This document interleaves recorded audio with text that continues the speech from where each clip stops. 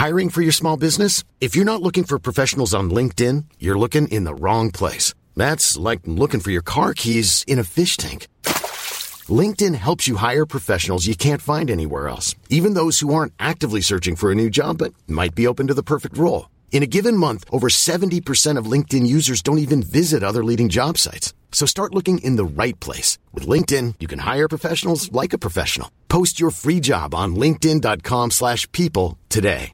Burrow's furniture is built for the way you live. From ensuring easy assembly and disassembly to honoring highly requested new colors for their award-winning seating, they always have their customers in mind. Their modular seating is made out of durable materials to last and grow with you. And with Burrow, you always get fast, free shipping. Get up to 60% off during Burrow's Memorial Day sale at burrow.com/ACAST. That's burrow.com/ACAST. burrow.com/ACAST. This is Internet Marketing.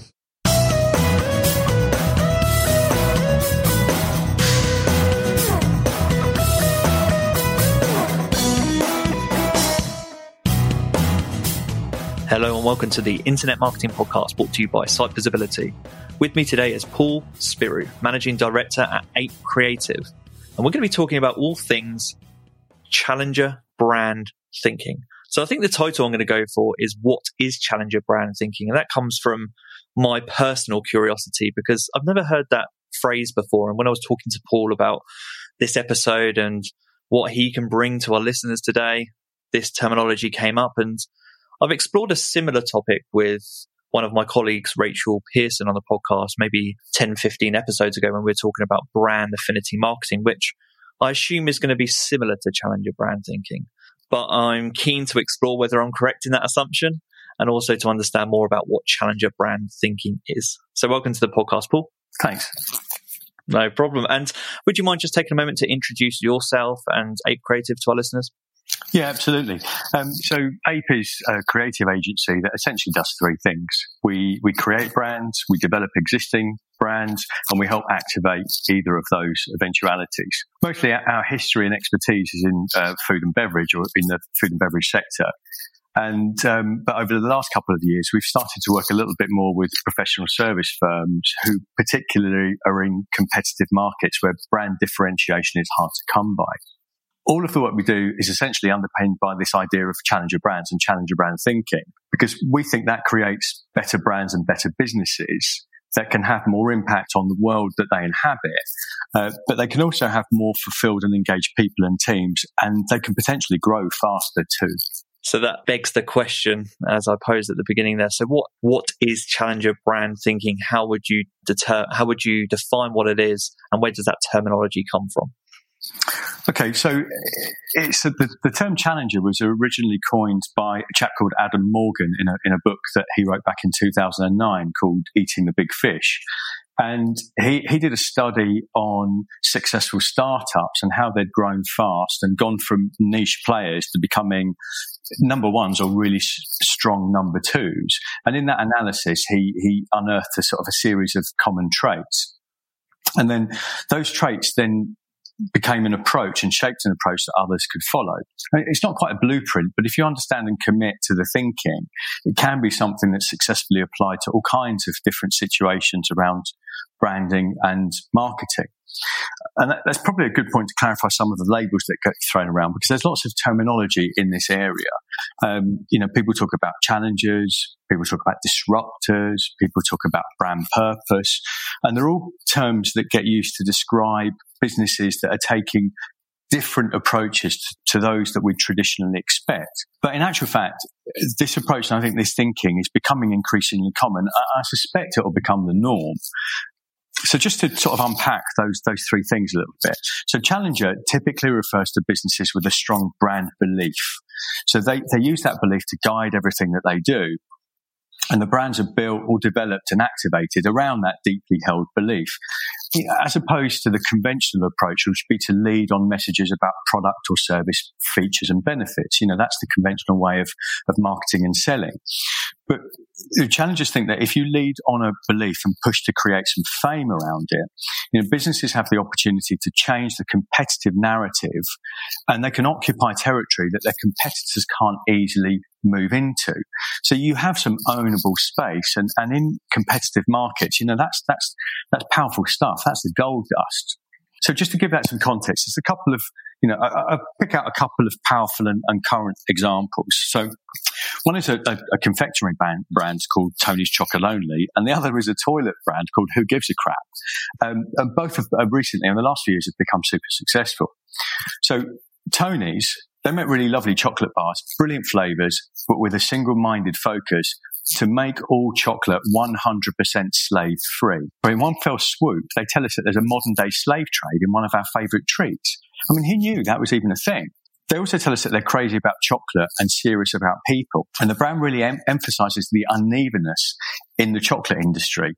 And they do that in a number of ways around the brand. But the unevenness is from manufacture through the supply chain and into retail, and where the bulk of the money goes. And it's no great surprise to hear that a very, very small proportion of that goes to the farmers. So Tony's have a belief and an agenda that that's something that needs addressing. Who Gives a Crap sell toilet paper that helps provide clean toilets for people who need them.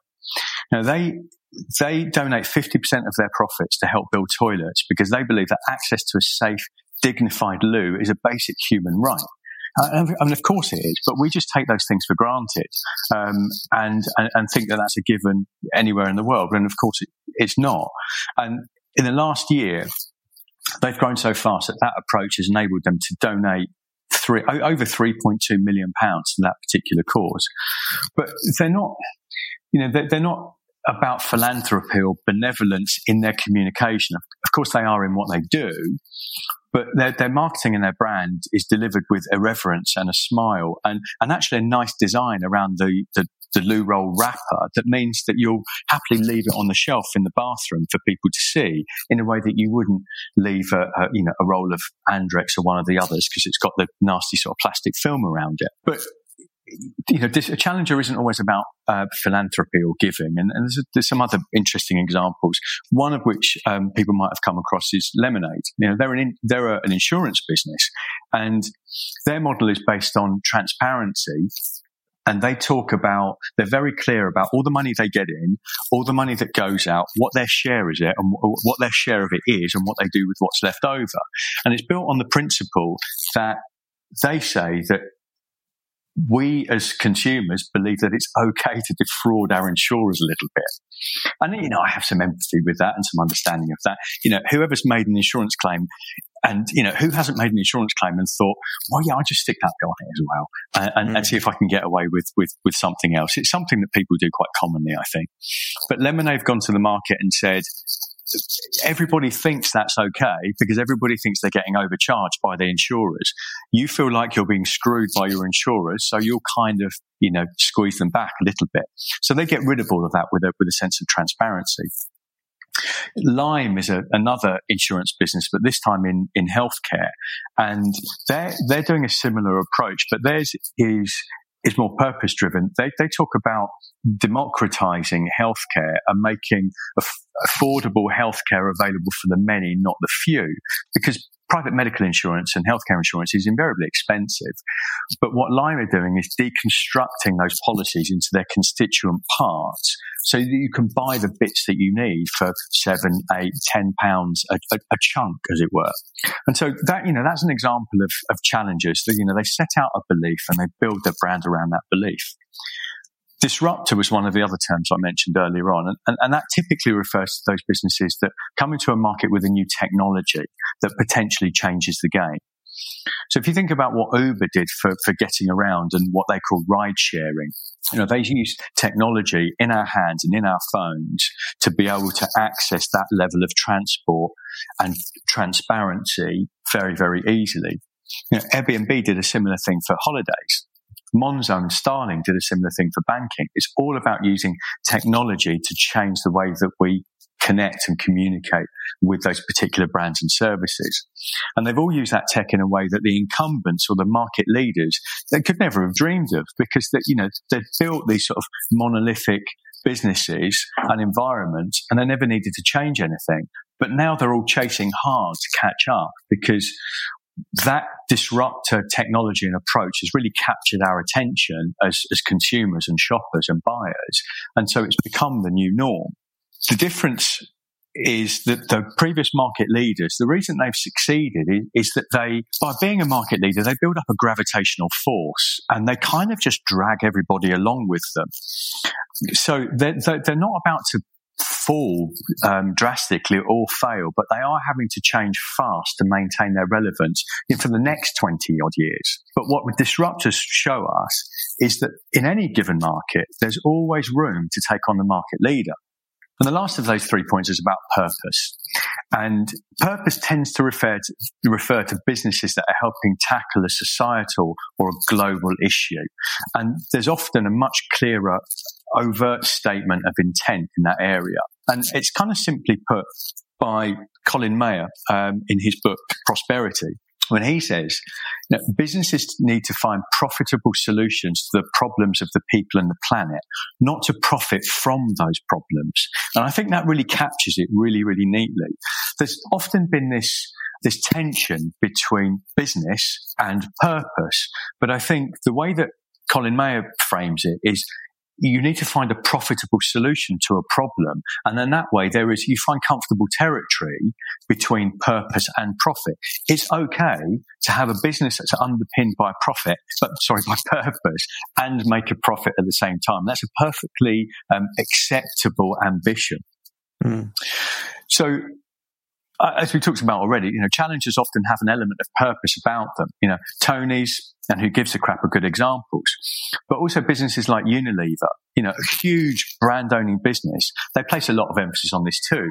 And I even noticed Colgate, what probably the world's biggest toothpaste brand, promoting their purpose agenda around improving oral healthcare globally. And that was just on some of those big cardboard units in Sainsbury's recently. But I think the important point is that when businesses that have a global reach take on an ambition that can have a huge impact, it doesn't matter what the terminology around it is. That's got to be a good thing. So regardless of the term used, more businesses that are totally committed to something more than profits or returning shareholder value, it has got to be positive for all of us. And the last thing I'd say is that with any of those three terms, whether it's challenger, whether it's disruptor, whether it's about purpose, they're often retrospectively applied by watchers or commentators as nouns, and they're used to label a business. But actually the reality is a whole lot of work and thinking that gets done under the surface to enable that situation to manifest itself. So at APE, we like to think of those labels really as verbs. It's a way of describing an approach that helps establish the thinking and the brand belief so that we can embed it into the business and to activate it and help build fame around it. There's so many interesting points from what you shared there. So thanks for going through that so thoroughly. Some thoughts that come to mind immediately for me. I'm sure our listeners are going to get sick of this on the podcast because I've referenced this a few times, but maybe at this point, maybe 15, 20 episodes ago, I recorded a podcast with a UK-based company called Imagine, and they are a network of Generation Z consultants. And one of the points that came up in that podcast was that Generation Z, they're looking for these deeply held beliefs to make them feel part of a brand. And really, they look for that. They need that in order to become brand advocates. And so it's important for the generation that's coming up. So that stands out to me. And the second thing, in marketing, we're all familiar with the phrases USPs. And that's been our starting point when looking at product differentiation or service differentiation for a long time. But what you're talking about is really no longer a unique selling point. It's more a uniquely held belief that can help differentiate you and brings more to the table for your brand. Does that sound fair as a summary of that last point? Yeah, absolutely. I mean, go back to the point about Gen Z and the sort of the affinity with authenticity. I think we as consumers, our perspectives have evolved, and the speed with which we can communicate with one another means that we can sniff out the disingenuous and the BS, if I can put it that way, really, really quickly. And I think we've really rallied against the idea of being sold to in that conventional way. So we want to align with brands that share the same belief, that stand for the same principles that we do. And it doesn't always have to be deep and meaningful. It might be about local sourcing, or employing local people, or the crafted technique with the way that the goods or the service is delivered. But it has to be something more than the slightly inauthentic features and benefits that just become, I think, as you said, indistinct. Which kind of leads nicely on to the second point about USPs and differentiation. It is so difficult now in every market is super, super competitive. It's almost impossible to have a USP unless you have truly invented something totally new. It's very, very difficult to maintain that. One, it's very difficult to do. And secondly, it's very, very difficult to maintain it because the speed of change is so fast. So if we pin our colours to a particular mast and a particular belief that's authentic and ownable, it is ours, and it is difficult for other people to emulate. And it's not to say that you pin your colours to a particular mast forever and a day, because challengers, disruptors, and purpose-led brands are super relevant to what's happening in the world that they inhabit in that moment. And sometimes it extends for years, but it's an evolving situation because the nature of businesses and competitive markets that we sit in evolves. We can't keep banging the same drum forever, but the drum that we do bang has got to be relevant to what we believe and what we believe our customers believe too. I'm Sandra, and I'm just the professional your small business was looking for. But you didn't hire me because you didn't use LinkedIn Jobs. LinkedIn has professionals you can't find anywhere else, including those who aren't actively looking for a new job, but might be open to the perfect role, like me. In a given month, over 70% of LinkedIn users don't visit other leading job sites. So if you're not looking on LinkedIn, you'll miss out on great candidates like Sandra. Start hiring professionals like a professional. Post your free job on linkedin.com/people today.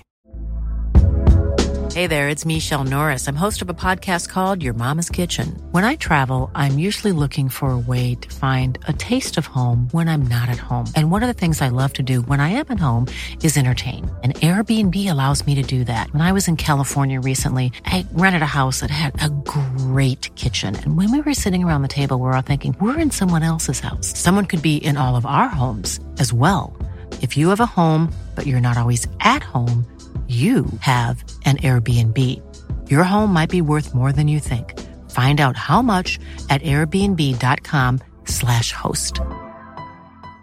Everyone knows therapy is great for solving problems, but getting therapy has its own problems too, like finding the right therapist, fitting into their schedule, and of course, the cost. Well, BetterHelp can solve those problems. It's totally online and built around your schedule. It's surprisingly affordable too. Connect with a credentialed therapist by phone, video, or online chat, all from the comfort of your home. Visit BetterHelp.com to learn more and save 10% on your first month. That's BetterHelp, H-E-L-P. So I'm going to coin the term on this podcast. You heard it here first. We're going to move from USPs to UHBs, uniquely held beliefs. That's what we're going for. That's what we're aiming for. And it's a nice transition onto... So I understand, and some of those companies that you referenced are fairly new companies, or at least they're more prominent now than they've ever been. But I'm really interested in companies that are perhaps in the position where the company perhaps has been around a long time, they're well established, but they're now moving into this new era where uniquely held beliefs are so important to marketing, but perhaps they don't have them. And you actually touched on it as you were talking. You were saying, it's very easy to sniff out. It's very easy to see when brands are trying to tap into that an emotional side of what is the new age of marketing, but doing it in a way that's insincere.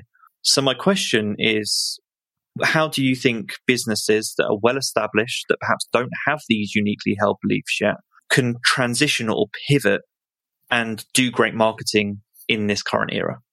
So I think the powerful thing here is that it's hard to be truly better than all of the alternatives to what your business offers, because there are so many alternatives.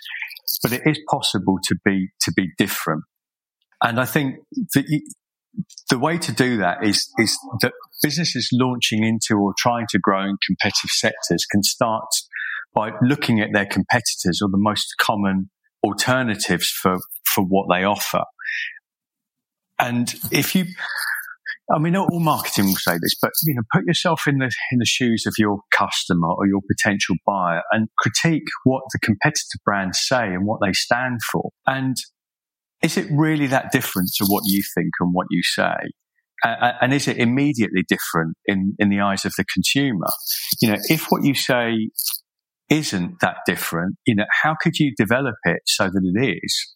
Another way of approaching it is to think about the conventions in the sector. What does almost everybody in your market say and do?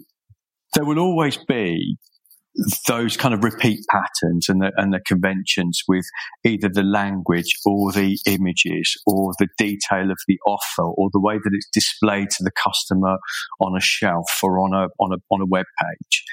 And it can be a bit of a sort of a daft but revealing exercise. But if you list out those conventions and then highlight and then note down, what would it be like if we did the absolute opposite of that? And in doing so, you can find some fertile territory. Clearly, you find things where it would be ludicrous for you to be to take the opposite stance or behave in the opposite way to the rest of the market or the competitors. But there's some fertile territory and some points come out that often raise eyebrows, and you think we should dive a little bit deeper into that. It's a challenging approach, and as I say, doubtless there's some kind of absurdities that come out in there, but there'll be some interesting ideas in there too. And when you land on those ideas that feel distinctive and fertile and resonate with you and the business, that's the opportunity to dig in a bit deeper. And I think the other point about exploring this kind of new way of thinking is not to worry about pleasing everybody all the time. We often find ourselves trying to pitch brands and messages and campaigns to quite wide and diverse audiences because businesses don't want to miss out on a potential commercial opportunity. But I think by doing so, you can often find yourself in the mush in the middle. You can't appeal to everybody all the time. And you have to think about who you're talking to know what you're truly going to say to them. So, and successful challengers don't worry too much about pleasing everybody. By being committed, the idea is that you speak specifically to a particular customer group and you attract more of those people to you, whether they're customers, whether they're colleagues, whether they're other stakeholders, or just whether they're fans of the brand. It leads me to another interesting point, which is something I think about when I think about this concept that you're talking about today and that I've kind of broadly been introduced and are conscious of in marketing right now. And that's whether or not this level of thinking, whether or not these uniquely held beliefs and this commitment has to come from the top down. So does this vision have to come from a CEO, from an owner, from a managing director in order for it to translate and kind of revolutionize a company? Is that how you see it working? The one that comes to mind that you've spoken about actually is Tony's Chocolonely, who, from what I'm aware, the owner is she's at the forefront of their marketing. Yeah, I think you often find that challenges on those kinds of brands in the early days are often led by ambitious and inspirational leaders, and they build and mold the business in their own image. And certainly, that kind of thinking is part of the foundation of that business. And in that case, it's almost certainly top down. But of course, as you mentioned, businesses are at various stages of their commercial life cycle, and there's opportunities to pivot and change directions at different times. So, the straight answer is no. It doesn't always have to be top down, but I think it's about applying the thinking in that way. And instead of it just being top down, consider voices from different parts of the business. Organizations always have their own particular voice, and that's made up of many components. And that should be part of what builds the nature of the brand. Otherwise, the danger is just people in marketing sitting around with, people like me from agencies trying to set an agenda for others to follow. And that might not be the best way. But when the direction of a travel is agreed by those different voices in and around the business, it absolutely needs commitment and support from leadership, as well as dedicated champions or owners in other areas of the business too. So it doesn't need to be top down. It often is, because that's the nature of some of those businesses in their early phases. And if you were going to sort of retrospectively apply some of this thinking through a pivot or a change in direction, it has to be equally as rich and authentic for it to be true and ownable. And that will come by considering the perspectives and the voices of people within the business. And as I say, really embedding it in the business and making sure it has the support from the upper echelons and the senior leadership teams.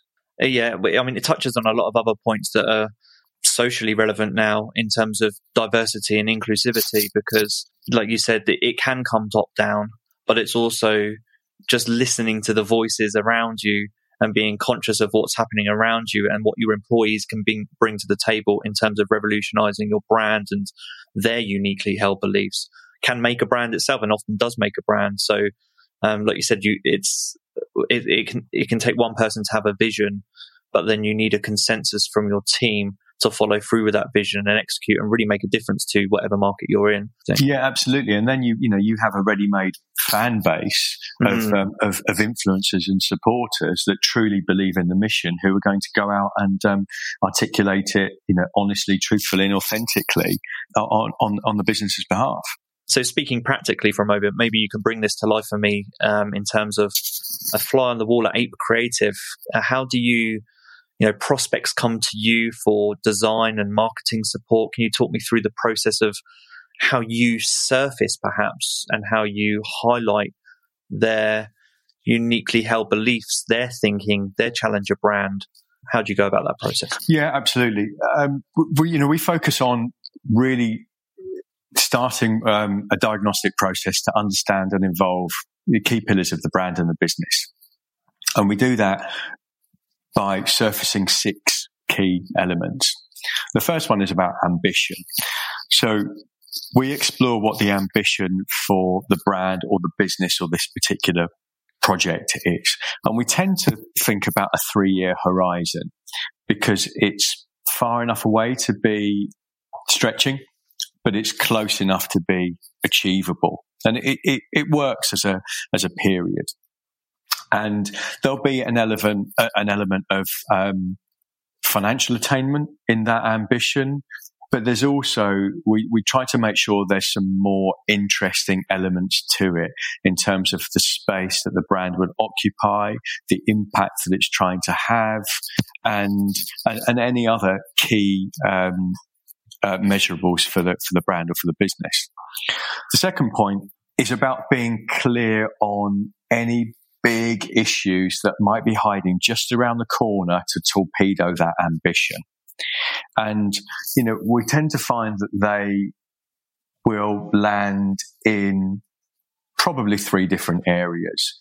The issue is either a competitor issue where a competitor business or brand is about to launch with something that might impact our ability to achieve our ambition. It might be something to do with customers, or often it's something to do with internal stakeholders and the commitment or resource or a capability internally to achieve the ambition. The third point, it's a really important one, I think, and it's one that can be difficult to achieve, is to really understand who our customer is and not do that by demographics, because I think that's very much old news. We need to understand what motivates our customers and profile them, by the way that they behave and the things that they do.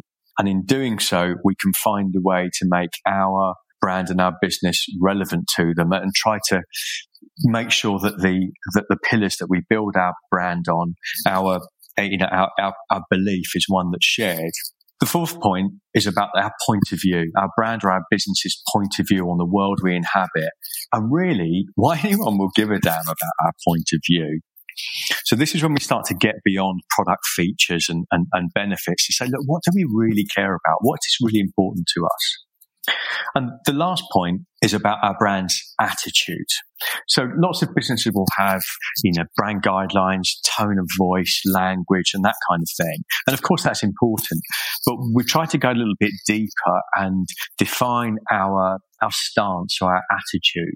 And that will come out by exploring the things that we love, the things that we hate, the things that we change if we could, the things in our world that make us bristle, the aspects that we might kind of rub up against to create a little bit of tension. And so by unpacking those 6 aspects, the ambition, the big issue, understanding our customer, our competitor, our point of view, and our attitude, we start to produce the sort of the underpinning of the brand and its positioning and the potential activation. And that naturally forms the basis of the creative briefs that we work on. But those 6 points will really build the platform for the brand. And it's equally applicable for, a particular campaign or a particular project, because it helps us get to quite a contained set of, principles and ideas that then we can use to activate whatever needs to be brought to life and brought to market. Yeah, those 6 points are a really interesting framework to work from. And on that topic of frameworks and further resources that might help our listeners learn more about challenger brand thinking, or might just pose different questions or different resources to help them with this terminology and with this new form of marketing, are there any that come to mind for you? I know you mentioned a couple of books earlier. Yeah, I would say that on purpose, I think the Prosperity by Colin Mayer is that's the one to read about that. I mean, it's really interesting because it starts off by analysing economic models and why the old ways of thinking are not really relevant for the future, and it really supports that. It explains and supports that idea that the businesses should find profitable solutions to the problems of people and the planet, not profit from those problems. And that really enshrines that phrase and expands on that. And then Eating the Big Fish by Adam Morgan. That's the book that coined the phrase challenger brand thinking, and there's been developments and updates to certain aspects of that, also by Adam Morgan in a book called Overthrow and Overthrow 2 more recently, which I think was last year. And they explore the different challenger brand narratives. The traditional narrative in challenger thinking is that the sort of the David versus Goliath story where the little guy takes on the big guy. But actually there's much more. There's many, many more narratives than that. And Overthrow and Overthrow 2 are really worth looking at from that perspective. That's been a really interesting episode, and there's plenty of resources to go away and learn more there. But before I let you go, can you let our listeners know where they can connect with you and learn more about Ape Creative? Yeah, absolutely. Apecreative.com is where you can find more recent examples of our work and our thinking. And quite simply, my email address is paul@apecreative.com. So, and I'm sure you'll find me on LinkedIn too. But those are the quickest and easiest ways to get in touch. If anyone wants to chat more about any of this stuff, I could talk about it happily at length, and when we're allowed to, over a beer or a coffee. Brilliant. Okay, thank you so much. This has been the Internet Marketing Podcast.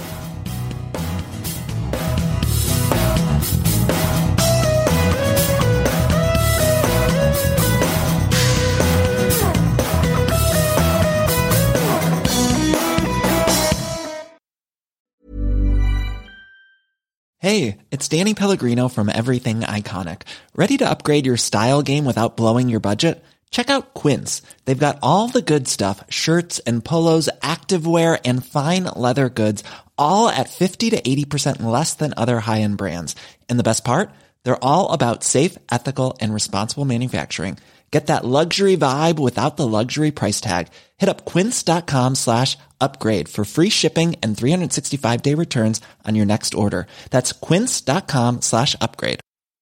Mom deserves the best, and there's no better place to shop for Mother's Day than Whole Foods Market. They're your destination for unbeatable savings, from premium gifts to show-stopping flowers and irresistible desserts. Start by saving 33% with Prime on all body care and candles. Then get a 15-stem bunch of tulips for just $9.99 each with Prime. Round out Mom's menu with festive rosé, irresistible berry chantilly cake, and more special treats. Come celebrate Mother's Day at Whole Foods Market.